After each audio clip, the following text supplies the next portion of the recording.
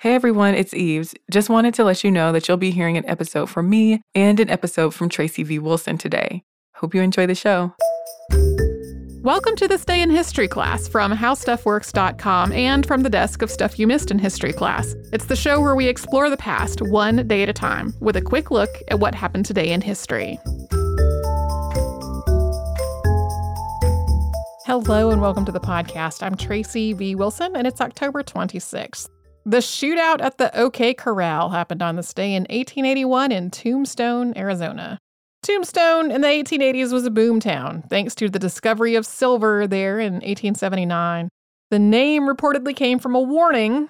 The only thing you're going to find in those hills is your own tombstone.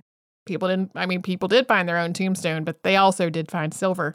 With this silver discovery, the population of Tombstone grew to about 7,000 people in the span of 2 years, up from basically 100 people before that. And as was true of so many other boom towns, Tombstone had a reputation for lawlessness. There were lots of saloons and brothels and lots of fighting and lots of people rustling one another's livestock. The Earp family were part of the law, such as it was in Tombstone. Wyatt Earp, who had been a police officer in Kansas, worked security at a saloon, and he was also the deputy sheriff. His brothers Virgil and Morgan were stagecoach guards, and Virgil was also a deputy U.S. Marshal. They all had a reputation for being pretty ruthless, and sometimes maybe being more focused on power than on actually enforcing some kind of law. And then on the other side of the equation were the cowboys. They were part of the town's criminal element. They included Ike and Billy Clanton, and Tom and Frank McClaury. They were all particularly notorious, and a lot of times they were grouped together as the Clanton-McClaury gang. There was ongoing back and forth between the Earps, representing the law, and the Clanton-McClaury gang, representing the outlaws, in the months leading up to this shootout. Some of this was the Earps as law enforcement hunting down the Clantons or the McClaurys in conjunction with some kind of crime.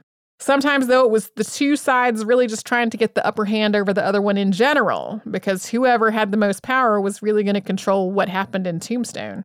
There was also some shady under-the-table dealing going on between the two sides, either as a genuine effort by the Earps to get information from the cowboys, or maybe as a covert effort by one side to set the other side up.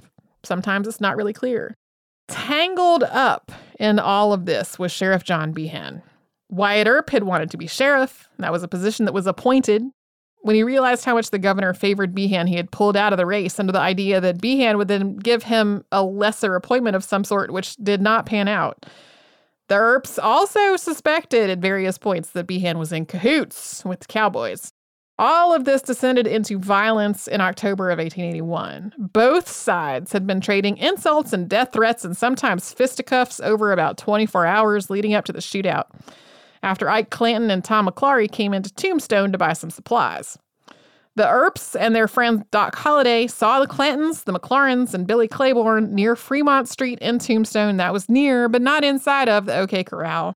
The sheriff told the Earps that these other men were on their way out of town, but the Earps were spoiling for a fight, and it is not clear who fired the first shot. And Ike Clanton and Wyatt Earp gave completely different versions in their testimony. But in the end, Billy Clanton and Tom and Frank McClaury were all shot. Tom was killed immediately, and Billy and Frank died not long after. Virgil and Morgan Earp and Doc Holliday were all shot as well, but survived. The sheriff arrested the Earps and Doc Holliday, and they were all charged with murder, but the justice of the peace later found that homicide was justified. You can learn more about all this in the September 14, 2009 episode of Stuff You Missed in History Class, and thanks to Tari Harrison for her audio work on this podcast. You can subscribe to This Day in History Class on Apple Podcasts, Google Podcasts, and wherever else you get your podcasts. And you can tune in tomorrow for an executive order that led to massacres.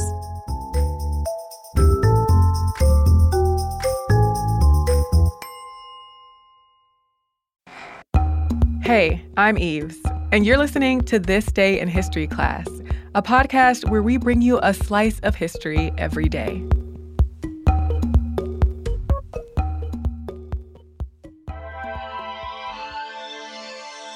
The day was October 26, 1985. The Australian government gave the title deeds to the Uluru-Kata Tjuta National Park back to its Anangu traditional owners. Anangu homelands include areas in South Australia, Western Australia, and the Northern Territory. Uluru-Kata Tjuta National Park is located in the Northern Territory. It includes Uluru, a famous sandstone rock formation, as well as Kata Tjuta, a group of domed rock formations. A British-born Australian explorer organized expeditions across Australia.